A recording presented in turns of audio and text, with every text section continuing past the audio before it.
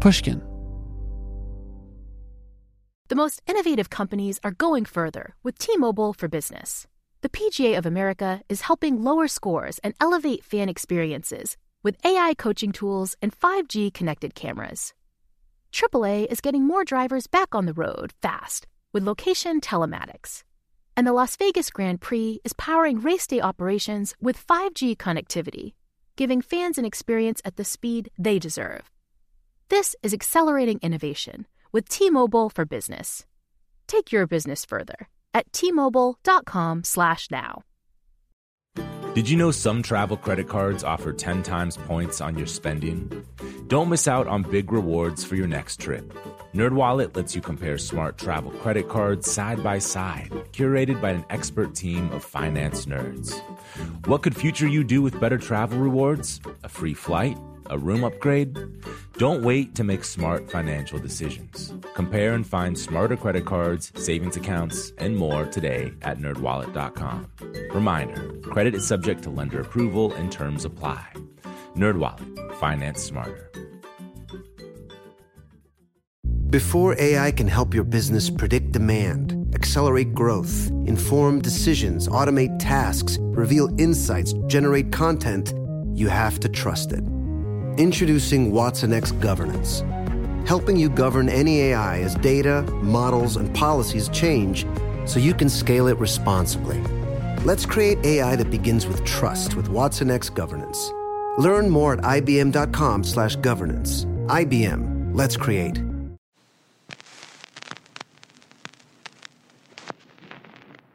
I think my life would be greatly impoverished if it weren't for the wonderful time with Shakespeare from college until today.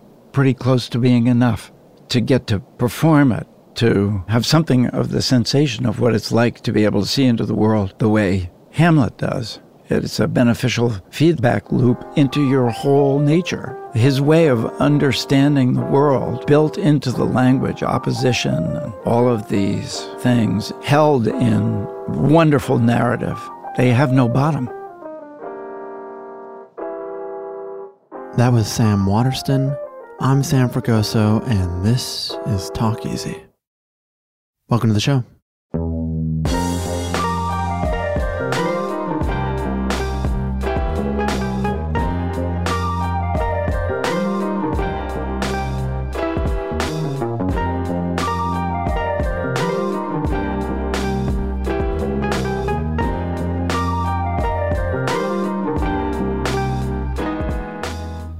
Hey everyone, I'm Sam Fragoso. This is Talk Easy.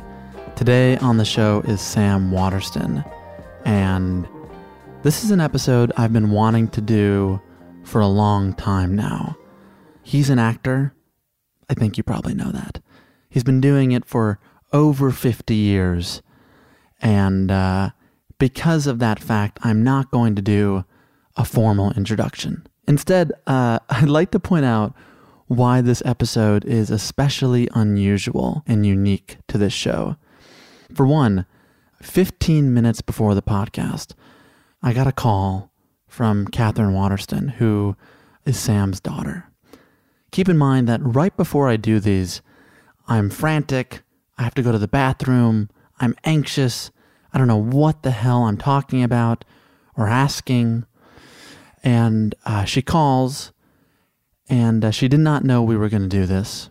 I told her at the last minute. And the first thing she says is, well, have you done your research? Which is a great thing to hear right before you do a podcast for an hour. That was unusual. And in that conversation, Catherine gave me good pointers and things to talk about that I would have not had if not for her. So first off, we've been doing this show for 4 years, and we've never had someone's daughter call in to give assistance, but I'm very thankful that she called. The second thing is that when Sam arrives, he arrives with his wife of 44 years. That is definitely a first on this show. We've never had a partner come in and sit in the control room. It was a real Waterston family affair is what I'm trying to say. And the last thing is that you may have noticed that Sam Waterston comes from a generation of actors that are often very reluctant to give interviews. I don't know what it is. I have some idea, but I don't exactly know. But for Sam, this is a highly unusual setting. He has not sat for a long-form interview of any kind, except for perhaps a couple of occasions in his life with Charlie Rose. But aside from that, he hasn't exactly felt comfortable sharing and airing his thoughts publicly. But he happens to be at a new place in his life where the kind of dialogue we try to have on this show each week is something he was open to. So this was truly a special episode for so many reasons, as you're about to hear. And I have to say, without hyperbole, that taping this podcast was truly an honor of a lifetime. And I feel in this moment distinctly blessed to be doing this show for you, wherever you are listening. Boy, I love doing this, and I love sitting with Sam. So I have a feeling you may feel the same after this episode. Without further ado, here is the one and only Sam Waterston.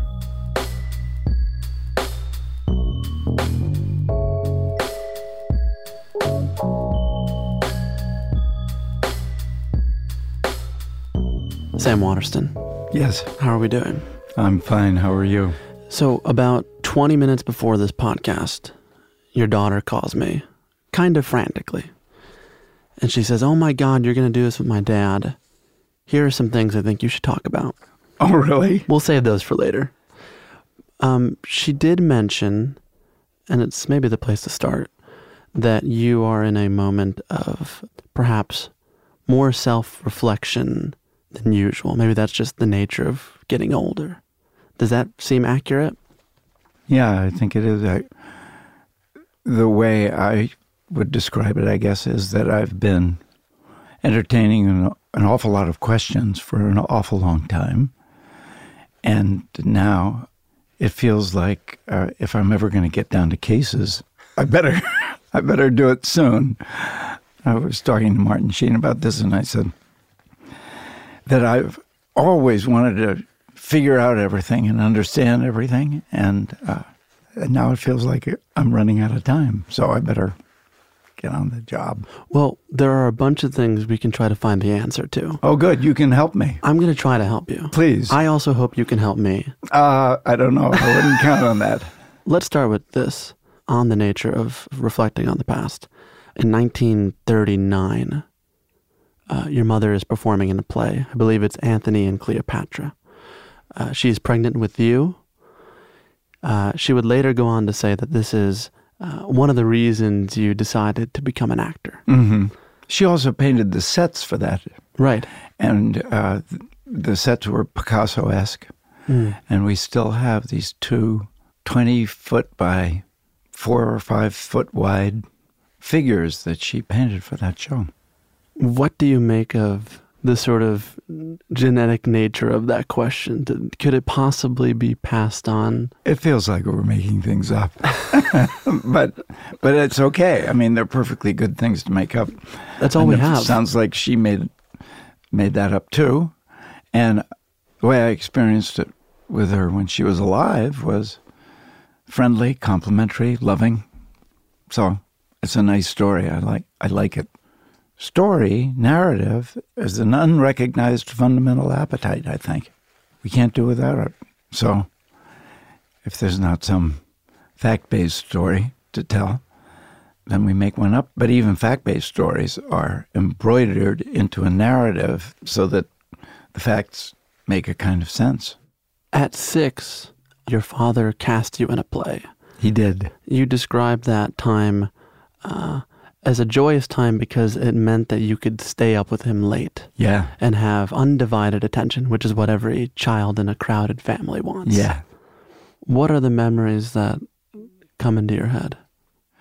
The real part, the nugget that I remember is sitting in that dark theater next to my father while the play that he was directing was in the bright lights up at the end of the room.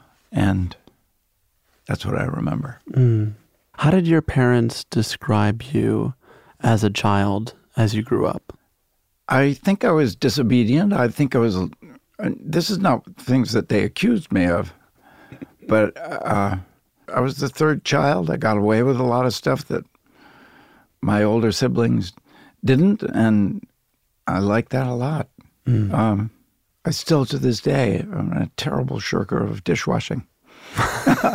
But they used to have charts and stuff in my family for whose turn it was every week, and somehow I would be absent on the key day.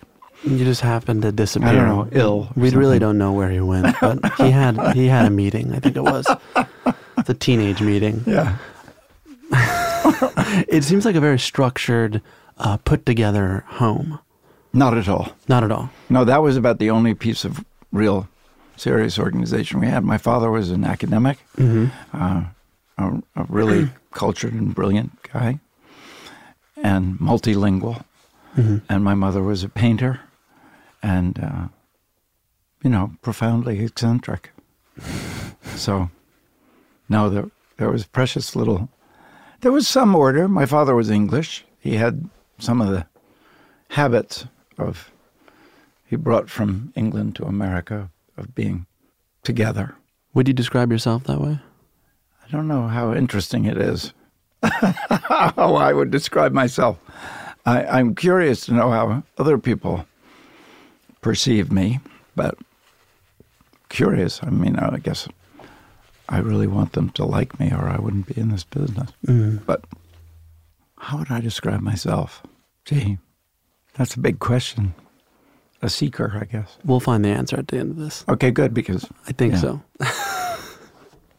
What did your parents say about you in high school thinking about wanting to act or wanting to make something? They were both really tempted by the life of being artists. And they almost did it. My father was a very elegant writer and wanted to make writing his life. And my mother was a very gifted painter, and a lot of her friends made a life around their artistic pursuit. But the way my parents tell it is that they went upstate to Woodstock, Vermont, not Woodstock, New York. But there was an artist community there, and they were absolutely shocked and appalled at all the little progeny of artists running around unsupervised. And they decided that they wanted family, and they wanted to do it right, and not with their left hand, like it seemed all these people in this community were doing. So they decided not to. Yeah. Did that story ever deter you in the beginning from venturing into this field? I think it was more like it was the path not taken. So they were kind of curious what it would be like if you actually did it. Right. So before you do it, in September of 1957, you were attending Groton, a Massachusetts prep school. At the time, President Eisenhower dispatched federal troops to enforce the integration of Central High School in Little Rock, Arkansas. In your class, there was a student named Tom from North Carolina. Mm-hmm. Do you remember this person? Mm-hmm. You said that he favored equal rights and integration, but if those soldiers had entered his town, he would have risen in protest. Mm-hmm. Walk me through what it was like to be a active high school 17-year-old person in 1957 as the country was going through these pretty massive systemic changes. Well, first I should say that that's what I remember Tom saying, but that's not what Tom remembers. I've told this story before, and I guess he heard it and he objected. Mm-hmm. Until I was out of college, until I was in New York, I didn't have any feelings about race, really, except for what we read in the newspapers. And so that conversation rose out of what we read in the newspapers. As far as interaction was with African Americans or people of a different skin color or even from a different background. It was really very limited. I led what you might call a sheltered life. But that wasn't its only characteristic. It was there was an enormous respect for learning. There were, in the abstract, the principles of inclusion and open-mindedness and tolerance and all of that stuff were very much in the forefront of how I was brought up and taught to think. But that was really the first time that the wider world intruded about race in my life. And my father was one of these people who led a quiet and reserved life. And he, like me, saw the many. I mean, I got it from him, I think, looking at all the many sides of a question and always walking around the statue, not settling on one point of view.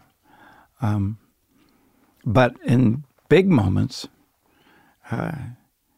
he didn't have any trouble at all rising to the occasion. And sometimes he's told this against himself. It was wrong, but he acted. So when World War II came, he was still a British subject. He didn't have to go to the war. And he volunteered because he heard the call. And when the Freedom Riders were riding in their buses in the South, and the New York Times was printing articles about Martin Luther King's association with communists and stuff, he went down there and rode on a bus. So Groton was a boarding school. One of my classmates was the first African-American who had been admitted to school. And it caused a gigantic uproar. Some people were very upset. And another classmate of mine, his father, wrote a letter to Time magazine, which was published. So this is how I gradually came to understand that there were these gigantic injustices going on in the world. But it wasn't really until I was out of college that I began living in an integrated society. Before we move on into what happens in your career, I think it's important to understand, for people who don't know you, including me, what kind of conversations did you have with your parents about the kind of person you ought to be in the world?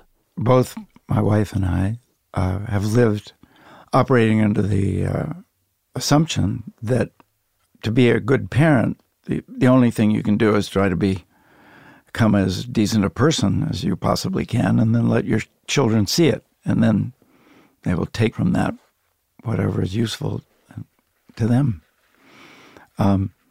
But then I realized that you know Kate, and she would also be saying, and you also talked to Blue Streak about what you thought we ought to do. So I think we, as a family, talked freely. I think the part of society that we all occupied wasn't necessarily, laying it all on the table and talking about everything, getting everything out there and sorting everything out and digging into the hidden things and what did you really mean and all that stuff. That was not at all the world that we grew up in. My mother grew up in Brookline, Massachusetts, and Boston was a very buttoned-up society against which she and her wonderful aunt, Caroline Atkinson, who was also a painter, rebelled in their respective generations, but not by burning their bras or anything, but just by not living that way. So I think we spoke freely, but we didn't talk about everything and we didn't air everything. Did you feel like you could talk freely when you leave home, you go to university at Yale?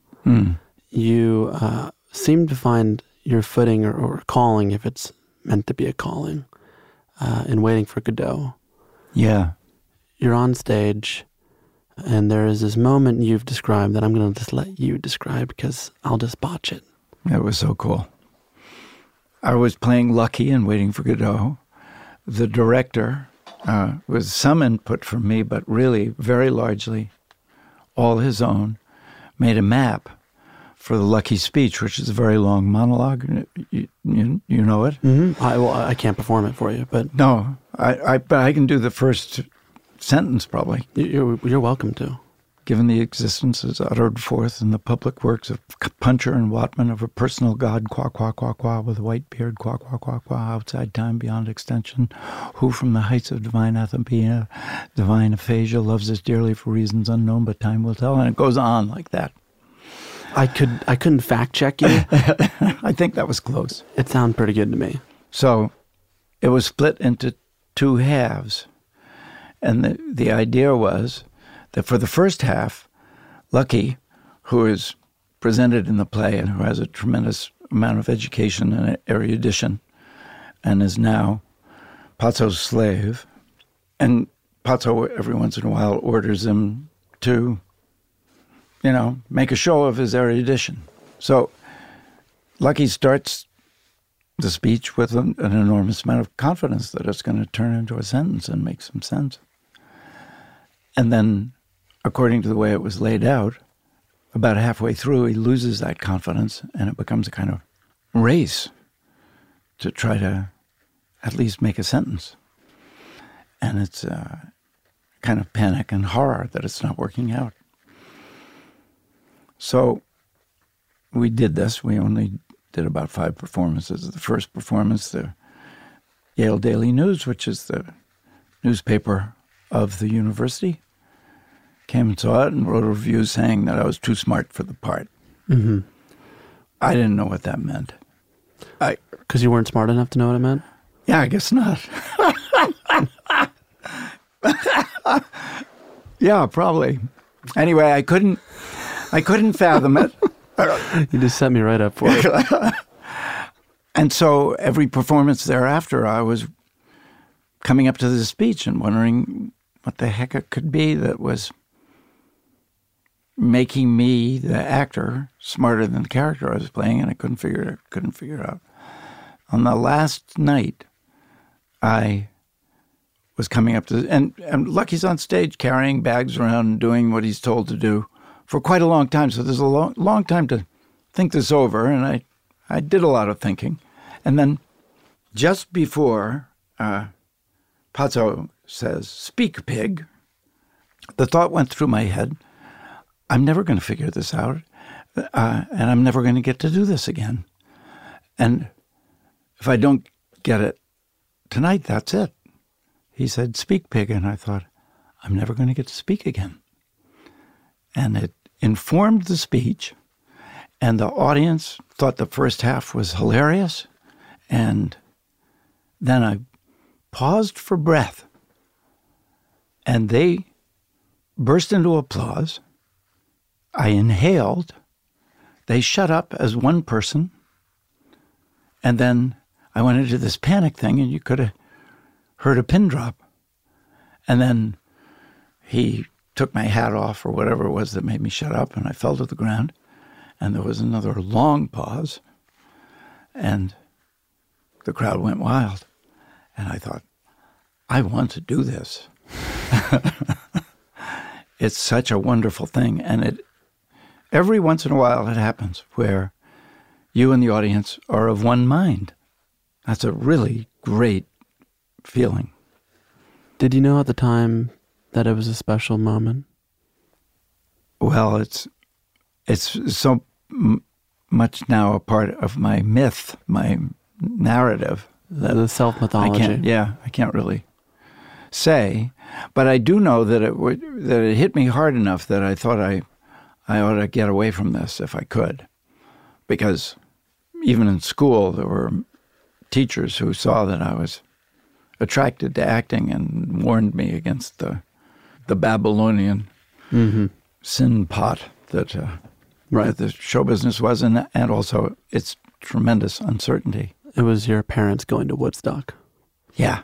And so I went to France with the idea that I took my junior year abroad, and I went to France with the idea that I would never act again. Mm-hmm. How long or at that least last? I would take a year off, and it lasted a few weeks. Maybe the better question is not about whether you knew it was a special moment, but rather, are you someone who's capable of recognizing a good thing when it's a good thing? Are you grateful moment to moment for the things that happen to you, that have happened to you? Yes, I think so. Insufficiently grateful, surely. Why insufficient? Because, I was going to get really corny, but I mean, life is an extraordinary gift, blessing. And I feel like my life has been just a cornucopia of good fortune and blessings and the whole thing. There's a series of years from an outside perspective where things in your career start to happen. 1972 through about 1974 seemed to me to be the kind of years, if you were to ever write a memoir, that you would dedicate many chapters to, for a whole bunch of reasons. In 72, you're playing Benedict in the New York Shakespeare Festival's production of Much Ado About Nothing. Shortly thereafter, Katharine Hepburn watches this performance, and you have a blind date with the woman who I thought you were going to leave out the most important thing. No. No. I don't bury the lead. I save it for the end when it matters. I believe it's the woman who's sitting in the control room. Yes. Over there. I like the smile on your face. It makes me happy. Me too. It's a reflection of how happy it makes me. So we'll break this up in two parts. Okay. Walk me through the Katharine Hepburn asking you to talk about the glass menagerie with her after seeing your performance in this production. So she summoned me to her house in Turtle Bay in New York to meet her. Summoned is a good word. Yeah.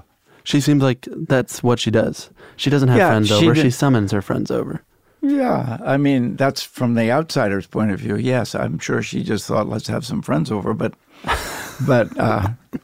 you know, there's a kind of commanding presence there. So I felt summoned, and I went, and her assistant and guardian and protector and loyal friend answered the door and ushered me into the living room, which was a very tall-ceilinged living room with big French windows looking out on the garden, which was a shared garden amongst a whole bunch of brownstones, similar brownstones. You remember the house? I remember the front door being very unprepossessing and small, and then this terrific living room, and I remember the windows and what was out there. And I was asked to be seated and to wait. And then there was a pause, you know, where you could have heard clocks ticking, but I don't remember if there were. Are you anxious? Are you nervous here? Of course. Yes. And then I heard, is he there yet? And she was coming down the stairs. And then, you know, the rest is a blank, actually. I don't remember what happened after that, but it must have been okay because she said it was all right for me to do the part. Did it make sense to you that this was happening to you? There are innumerable actors trying to perform, to make a living out of this craft. Did it make sense that Katharine Hepburn said, you know what, I think he is interesting. He is actually who should be doing this with me? That's a really good question, and I wonder now, looking back, where I got the gall or the arrogance or whatever it was, to think I deserved absolutely all the best parts in all the best plays all the time. I thought something must have gone terribly wrong when I didn't get the parts that I wanted. I mean, anybody who's ever been anywhere near show business knows that you get an advanced degree in rejection. It just comes with it. But I always thought, I don't know where I don't know why, what was I? Who was I to feel like there was some kind of injustice going on when I didn't get the parts that I wanted? Mm. But you don't strike me as someone who's arrogant. You use the term No, arrogance. I wouldn't have thought that of myself either. But looking back, I do remember clearly the feeling of something terribly wrong having happened, when it was really just the standard thing that happens to all of us. Mm-hmm. I don't know why. Maybe it's the third child thing. This is, that if you complain enough about the injustice, things will be righted some way. You'll get your way. Yeah. How do you two describe that first date? Lynn was a model at the time. A friend of hers had a dinner party who I knew already because we were in a movie together. And she had pretty much been telling both of us that we needed to meet each other and that so the ground had been laid. Mm-hmm. And then she invited us to dinner. And we didn't talk much. Those are awkward situations. Well, there were a lot of other people at the dinner party, but I registered her immediately. And I think, this is my memory, is that we had our backs to each other, but we were pretty close together, maybe on the floor or one of us on a sofa and one of us on the floor near the fireplace. And then we walked for a long time after we left the dinner party. And then after we'd walked a very long way, we got in a cab, and I rolled down the window and I shouted, "Thank you, God." And Lynn didn't think, who is this incredible, weird, strange person? Let me out of here. It's a bold move. And I like to say that I knew she was crazy about me from the first minute that she saw me, and she likes to laugh at me about that. Mm. But I think we both recognized that we'd found our mate, and we just started having a really good time from the beginning. This is essential. I've been told. I've heard. Yeah. You want to have a good time. Yeah, you want to be having a good time. It's not always easy to have a good time. No. I guess that's why it's so helpful to be powerfully attracted to one another and to be having a good time. Were you someone who believed that you could be with someone till the end of this whole ride? I had no idea, and I think, that was another thing that kind of helped us both. We'd both come out of really disappointing and wounding relationships, and we didn't want to get serious about anything. We were both relationship shy, and I don't think that's a bad way to start at all. Okay, we're together. We seem to really like each other. This is all fine. But let's not make any long-term plans. Let's not, turns out that can last a long time. Mm. Well, while you guys were just having fun, you're in a film called The Great Gatsby. I don't know if you remember this, but I remember it vaguely. Kind of a big deal. I want to watch something together, if you don't mind. On what? It's right behind you. Nick? Is it really you? It is. Oh, my dear lost love. I'm paralyzed with happiness. Jordan, this is my second cousin once removed, Nick Carraway. Does that mean we kiss when we greet or no? I hope it means we do.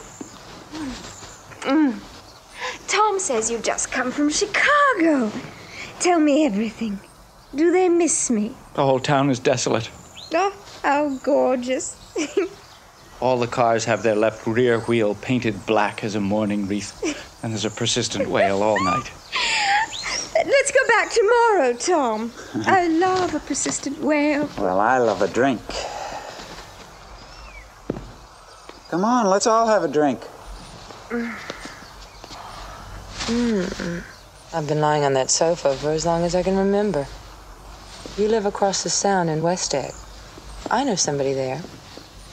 I don't know a single person. You must know Gatsby. Oh, he's my neighbor. Gatsby? What Gatsby? Come on, Daisy. How do you like that? How did you like that? Well, I don't think I've seen that in, I don't know. How old is that movie? 1974. Yeah, that's a long time ago. What happens when you watch that? I don't know. I was curious, and it was a pleasure. We were all a lot younger. I remember, the stakes were very, very high. I remember my friend Scott Wilson, who I became friends with on that film, and we were friends all our lives from that movie until he passed away last year. So, I remember that. Is it strange watching all of you in that setting, remembering what you were like in your 30s, trying to make it work? Well, it didn't strike me as immediately strange, but I suppose if I were to sit on that memory for a while, stuff would come along. But more than just about that scene, it would be about the whole experience. My mother was an extra on that. As I told you, she was a painter. She said that the director was the first man that she had ever met who had light coming out of his eyes. The way that film looks seems like there's light coming out of everyone's eyes. I think that was very much part of the idea. Yeah. Well, the rich are not like the rest of us is a line from the book, and I think you were supposed to see that and think that all that glitters is not gold. But yeah, it was a great experience, a wonderful experience for me. The character Nick Carraway is very much an observer of the story. In some ways, he is the surrogate member of the audience in the film. Does that seem like the kind of person that you may be in alignment with in and off-screen? Well, I think it's something that I might have accused myself of until recently. But how do you mean? Well, before I came to talk to you, okay, I was at a Fire Drill Friday demonstration, one of these Fire Drill Fridays that Jane Fonda has organized, starting in D.C. during the last hiatus of Grace and Frankie. And I went there to participate in them, and I really, I'm forever grateful to Jane for making me ask myself the question if I really thought the things that I thought, why wasn't I saying them? And why wasn't I saying them as loudly as I could think of to say them? And why was I saying them from the comfort, basically, of my own home, saying this is wrong and that shouldn't be and all that stuff, but not really leaving the comfort of my own private orbit. And so I went to a couple in D.C. and got myself arrested for the first time for any kind of political protest for the first time in my whole life. I mean, it's part of the reason I'm here talking to you, is because this is not what I think I would have normally done before this year. Because it's a real question. What is there of interest that I might be able to say that other people might want to listen to? That's a real question. There's plenty of things. Well, I'm glad to hear you say it. This is something actually Catherine mentioned, which is that you are at this place in your life right now, at the tender age of 79, where you are more vocal about the things you believe in, about the things you want to see in the world.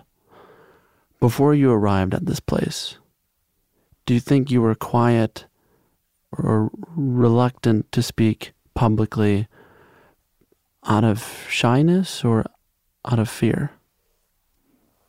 Well, no, not out of fear, I don't think.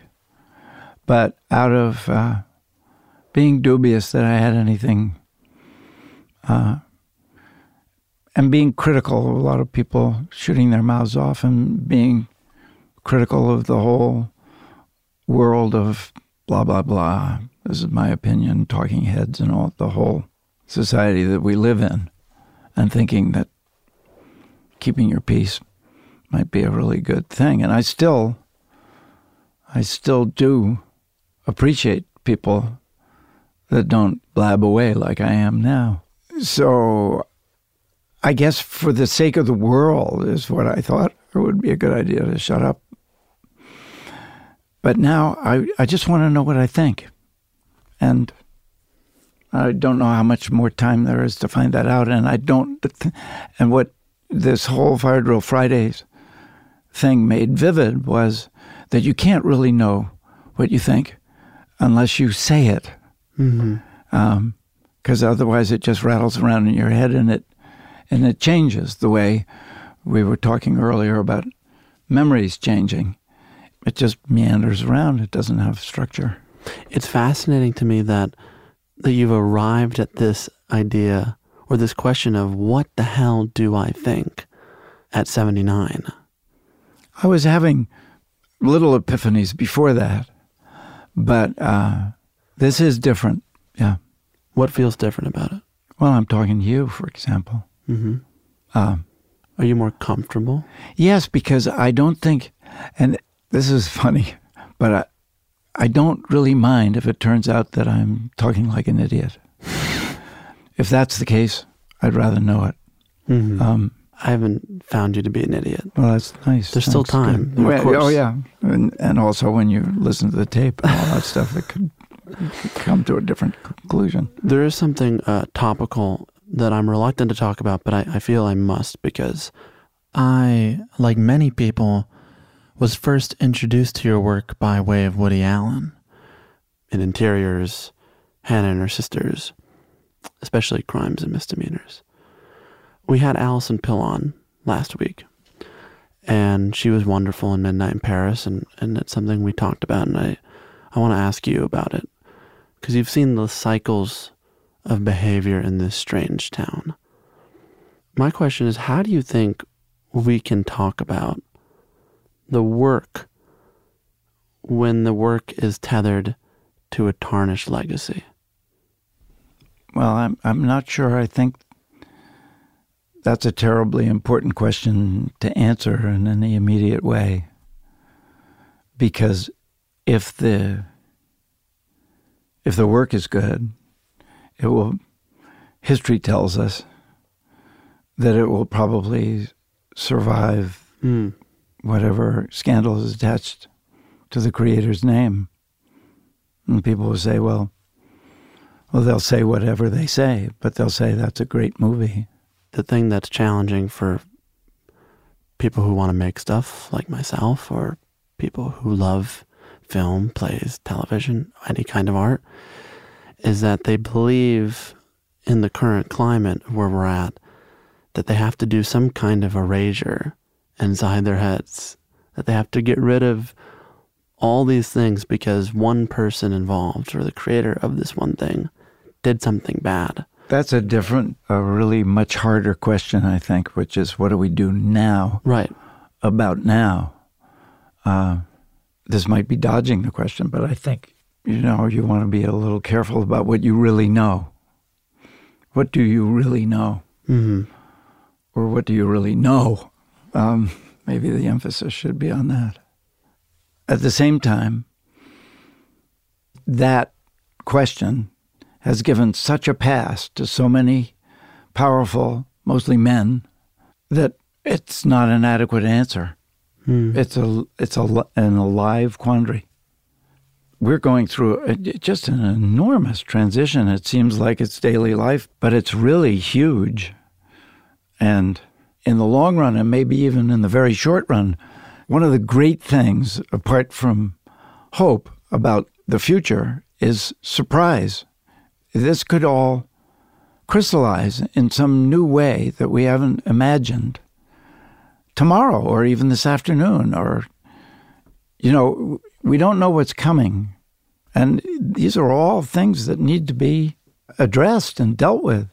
And the people and the classes of people that have been taking it on the chin all these years, Rise Up is a really good name for the movement. It's astonishing. There hasn't been a revolt before this. it's in dialogue with what we're talking about. But your father said that success is like smoking. Mm. Did you laugh when he said that? He wrote it. It was in a letter. When did you write it? When I was doing The Great Gatsby.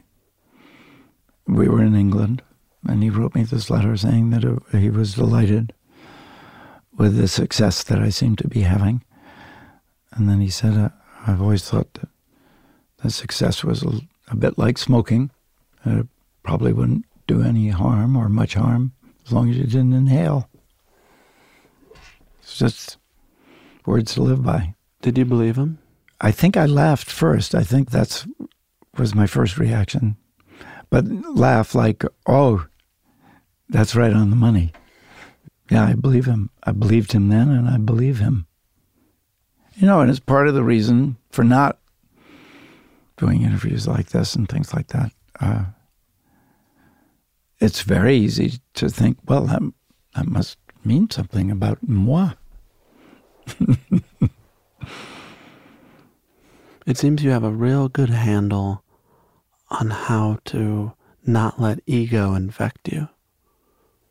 I don't think it's possible to have a really good handle on not having your ego infect you. I love when I say things and then you're like, absolutely not. I'm sorry, but I think John Huston said that about sex. You know, that it's when you're younger, it's like trying to ride a wild horse, and it pretty much does what it wants, and it never really goes away, but it's easier as you grow older. You ride it, and it doesn't ride you, and you would hope that that would be true of these other things like ego that sees you. Mm. But I'm not at all confident that it There is a question Catherine had that I'm going to ask for her since she's far away. She said, what has a lifelong relationship with Shakespeare taught you about acting and about yourself? It's a great question. I think my life would be greatly impoverished if it weren't for the wonderful opportunity to spend time with Shakespeare throughout my career, from when I was in college until today. You know, people used to go around with the Bible and Shakespeare. Pioneers went out west with just those two books. I think they're pretty close to being enough. Shakespeare is just so enormously rich. And then to get to perform it, to have something of the sensation of what it's like to be able to see into the world the way Hamlet does. Because after all, your mouth is moving and it's saying these words, you know, it's a beneficial feedback loop into your whole nature, into your brain, into your body. I think it gets into your body. Mm. And it does you a world of good. This is his way of understanding the world, which is in the language, built into the language, opposition and contradiction and metaphor and association and all of these things held in wonderful narrative and bottomless. My son, James, came back from doing The Midsummer Night's Dream one year and said that his favorite line in Shakespeare were Bottom's lines that ended in him saying, "For it hath no bottom." And I think that's true of Shakespeare's characters. They have no bottom. And here's the really curious thing. It turns out that in the history of his writing, as people have looked into it, that an awful lot of the plays that we attribute to him, and I'm not going to be able to give you the list of which ones, but many of them were done in collaboration, almost like writing for the writer's room of a sitcom. You write this scene, I'll write that scene, you do the other one. This is basically the narrative. And so these characters have contradictions in them because of who wrote the scenes that make them deeper than the kind of tidy characters that come out when it's all from one man's pen.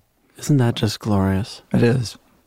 I had heard that, but I love you saying that, because so much of your life kind of begins and ends with Shakespeare and your performance in New York and your ongoing pursuit of trying to get to the bottom of it. Mm-hmm. We have to go soon, so we have to answer some big questions, or at least we have to ask them. Go ahead. What does your faith mean to you right now at 79? It means a lot to me. It's one of the questions that has been in the air for me for a long time, and I wouldn't say that it was entirely not in the air now, but I feel sure that God is, and that Christ is his son. And then I don't know anything else. Not anything. And one of the things that I think is a trap for religion is that there are so many questions in the world, so many unanswerable and unknowable things, and we are all so fragile and vulnerable that one of the attractions of religion is the promise of making you feel okay in that circumstance. And what I think it does often is it slides over into saying, no, you're not in an uncertain world. You know positively what's going to happen. Everything is settled. Just do the things in this list and you're done. Mm-hmm. And instead, I think what religion has in it and can give you is feeling comfortable in your nearly perfect ignorance. Are you comfortable? Yes, and I think I'm a little more comfortable for having said it out loud to you. So I think this is doing me good. Mm. What are the new questions you've been batting around? I think the most obvious one is climate and the climate emergency, which you and I have both been reading about. It's been, as long as you've been alive, longer than you've been alive, twice as long as you've been alive, maybe even more than that, maybe half a century. People have seen this emergency coming, warned about it, talked about it, and I've been reading all that stuff. And I've done this and that, and I've gotten gradually a little louder. It's not like I was absolutely silent until the day before yesterday, and now all of a sudden I'm talking. But the dramatic change came with Fire Drill Fridays and getting kicked off the field at halftime at the Harvard-Yale game this past year, because the students there were trying to get the university to divest from fossil fuel investments. Mm. This is a thing that needs to be done, that action needs to be taken on right now, immediately. Yesterday, the day before, it's been a long-standing problem, and we've all worried it and watched it and all that stuff, and that won't do anymore. You're talking about future generations in many ways, and how they're going to be able to live the kind of life that you led and that I hope to lead. Yes.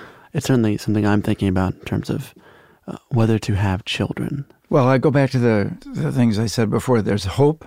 If having children represents hope to you, then willy-nilly, even if you're headed for the end of the world, I think having children is a good idea because we live on hope. And there are way too many children in the world where we're eating up way too much of the Earth's resources, but maybe just one, for the hope. And then the other thing is, and this backs up hope, is that you can be absolutely certain that you're going to be surprised tomorrow, the next day, and by the whole outcome of this whole thing. It's not going to be the way you think it's going to be. So, I mean, Len and I made children without any reason to believe that we were ever going to be able to pay for them or any of that. But they really are very powerful motivators. They'll get you out of bed every morning.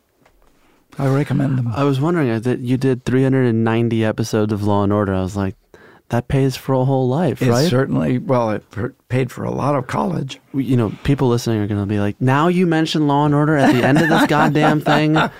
Where the hell was it the whole time?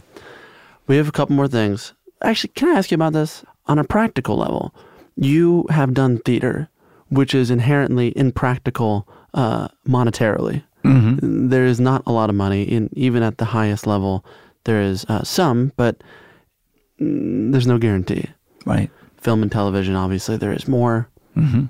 Law & Order is basically, I assume, lifetime set. But you don't strike me as someone who has ever made a decision based on dollars and cents. I don't think that's entirely true.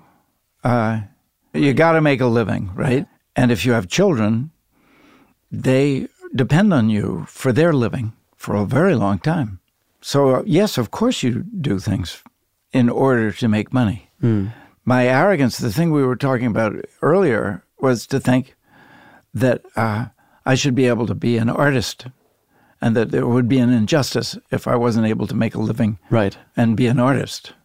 I don't know whether I feel that purely now, but I think it was a very beneficial thing to think when I was starting out.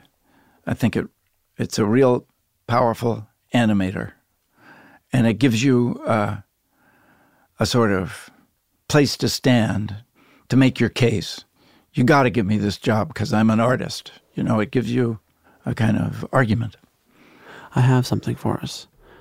On the subject of hope, you're part of a scene that I believe to be one of the most hopeful pieces of writing committed to film in the forum's history. So I wanted to watch it for a second before we left.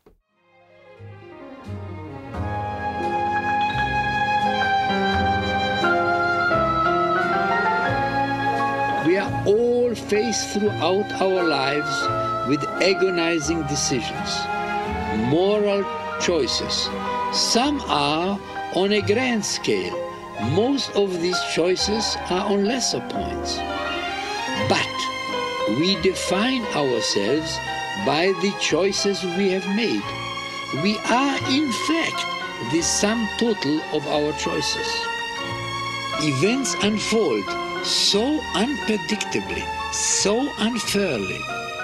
Human happiness does not seem to have been included in the design of creation.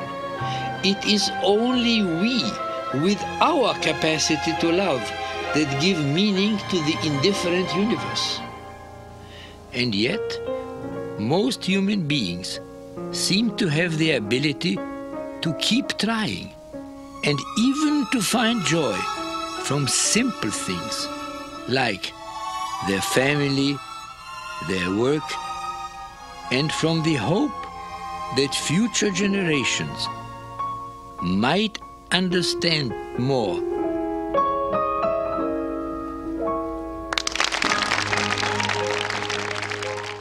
Thank you for showing me that. If I'm honest, I'm not generally capable of watching that and not crying. Again, complicated because I have to publicly recognize that the person who wrote those words represents a great deal of pain for some people listening. Whether what he did happened or not, it doesn't really matter because people are in pain. But, boy, you can't tell me that that isn't it right there. I agree. So, my question to you is, moral choices, some on a grand scale. Most of these are on lesser points. You're turning 80 this year. I imagine you're thinking about the decisions, the choices, grand and small. How do you think you've done?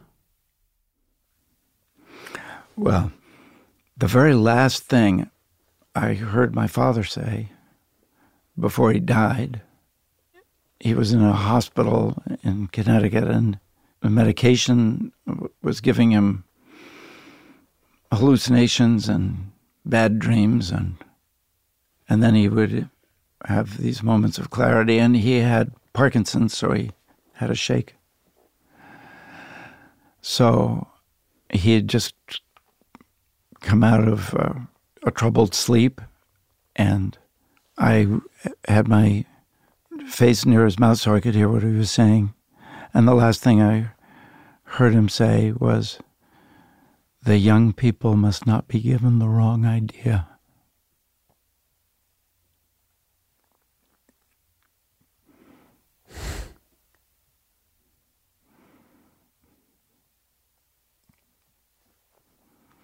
Which probably has more meaning for me because it was my father talking, but I'm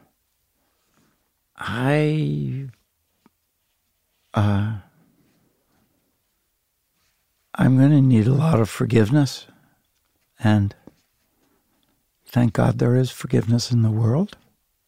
I don't think that sets me apart from the great run of humanity. I think we all are pretty big disappointments. But when you ask me how I think I've done, my mind immediately goes to the enormous good fortune that I've enjoyed. So, if the question is how to go, it's been going great. And long may it continue. But if you're asking me what the sum of my life is and how it ought to be judged, I hope the judge is really nice and very understanding. Otherwise, we're all out of luck. Well, I can't promise you who that judge is going to be. I thought it was going to be you. I thought you said that at the beginning, that you were going to sort this all out for me. You don't need me as your judge. I'm very disappointed now. I came all this way. I know. This is not just around the corner. I know you came a long way. I did. A long way. And I'm truly thankful that you did come this long way and sit with me. I'm grateful that this turned out to be you. Thank you very much. Anytime, Sam Waterston. Talk to you soon. Talk to you soon. So long.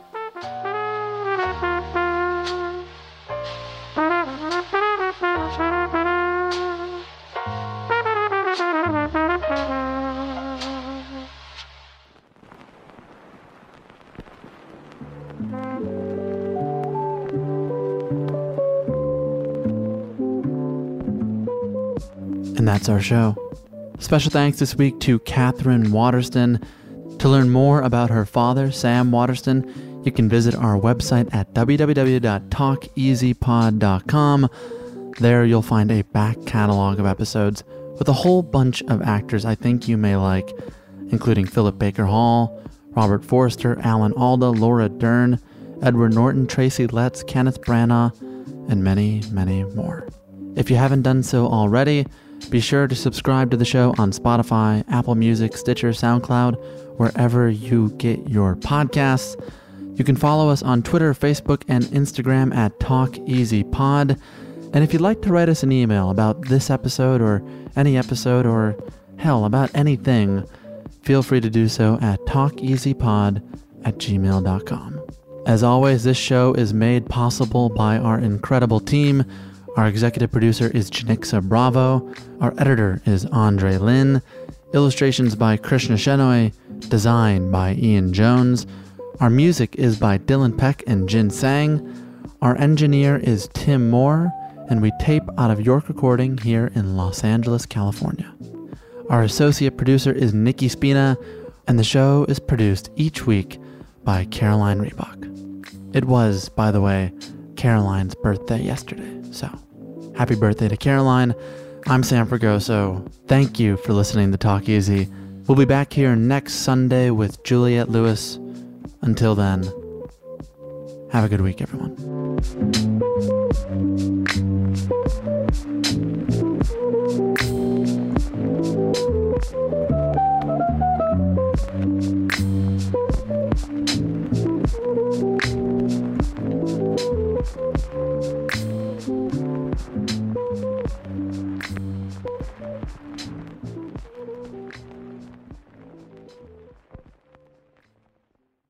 The tradition of breaking tradition continues with the return of the Unconventional Awards from T-Mobile for Business at Mobile World Congress.